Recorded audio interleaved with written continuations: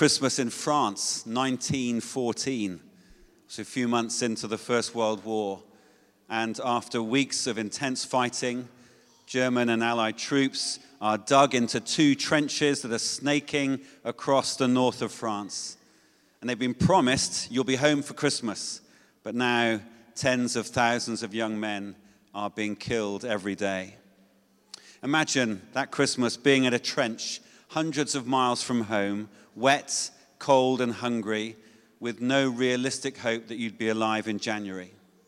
The Germans start singing Christmas carols at about 4 o'clock on Christmas morning. Silent Night, in fact, they sang Stille Nacht, which we've just sung.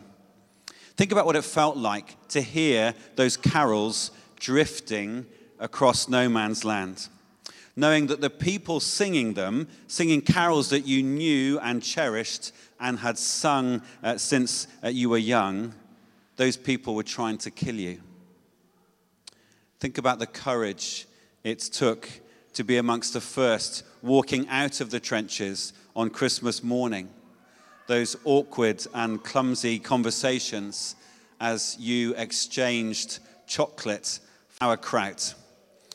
Imagine the perplexing joy of that bonkers referee-free football match that reputedly had an all too familiar scoreline, England 2, Germany 3. Think about the surge of hope as you shook hands and agreed on a rematch for Boxing Day. Consider the furious reaction of both sets of generals. They feared you can't win a war with singing, simple presents, and football. With hindsight, I can't think of a better way to fight a war. But Lance Corporal Henderson of the Royal Engineers wrote home with this awful news. This is what he wrote. He said, on Boxing Day, the ground where we'd been so chummy and where Germans had wished us a Merry Christmas was now covered with the dead. There wasn't much Christmassy about Christmas 1914. No tables laden with food, no exquisitely wrapped presents, no perfect pitch choir to sing us soothing songs. But there was courage, and there was the deep desire for peace. And there were powerful people horrified that the birth of a baby 1900 years previously still reverberates for good in the darkness. Let's keep going back, this time to Winchester, here in Winchester, 1647. Not very Christmassy either. 5 years previously, the Parliamentarian Army had breached Winchester's outer walls. There'd been wholesale destruction of the cathedral. And in the summer of 1647, the Long Parliament banned the celebration of Christmas. Imagine a government doing that. They had some compelling public health reasons to do so. Public spiritual health reasons, that is. The Puritans were dismayed by all the waste and extravagance and disorder and excessive drinking that were part and parcel of an English Christmas. They felt, with some cause, that it had all got a long way from Bethlehem. And so they banned Christmas by parliamentary decree. No feasting, no singing, no decorations. Shops had to be open. There were specific penalties for anyone either organizing or attending church services to celebrate the birth of Jesus Christ on Christmas Day. And they were sanctioned and enforced by one of our most zealously Christian parliaments.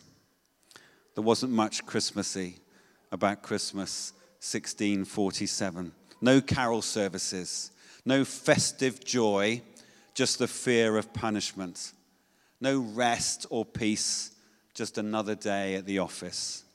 But there was resistance, and there was subterfuge, and there was civil unrest. And by 1660, Christmas was back on the menu by popular demand. There were probably secret services at home, as still happens in North Korea and Afghanistan today. a candle lit after dark for someone to tell the Christmas story, a good evening meal with friends, a good turn done for a neighbor in need.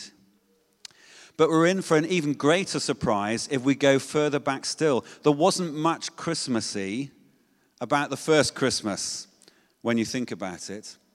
In the highlights we've heard tonight, we have fear, miracles, courage, faithfulness, a scandal just averted, an overbearing government, a family making do, and the worst guest list for a global launch event ever.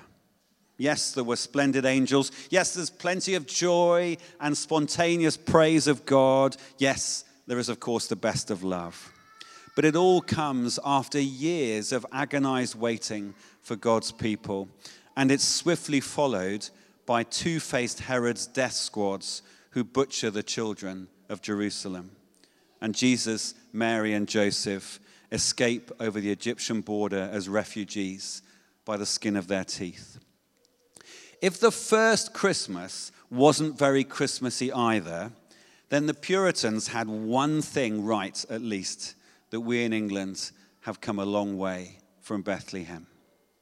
If the first Christmas wasn't very Christmassy either, then the heroic young men of the Western Front have much to teach us about the cost of true peace and who or what stands in our way.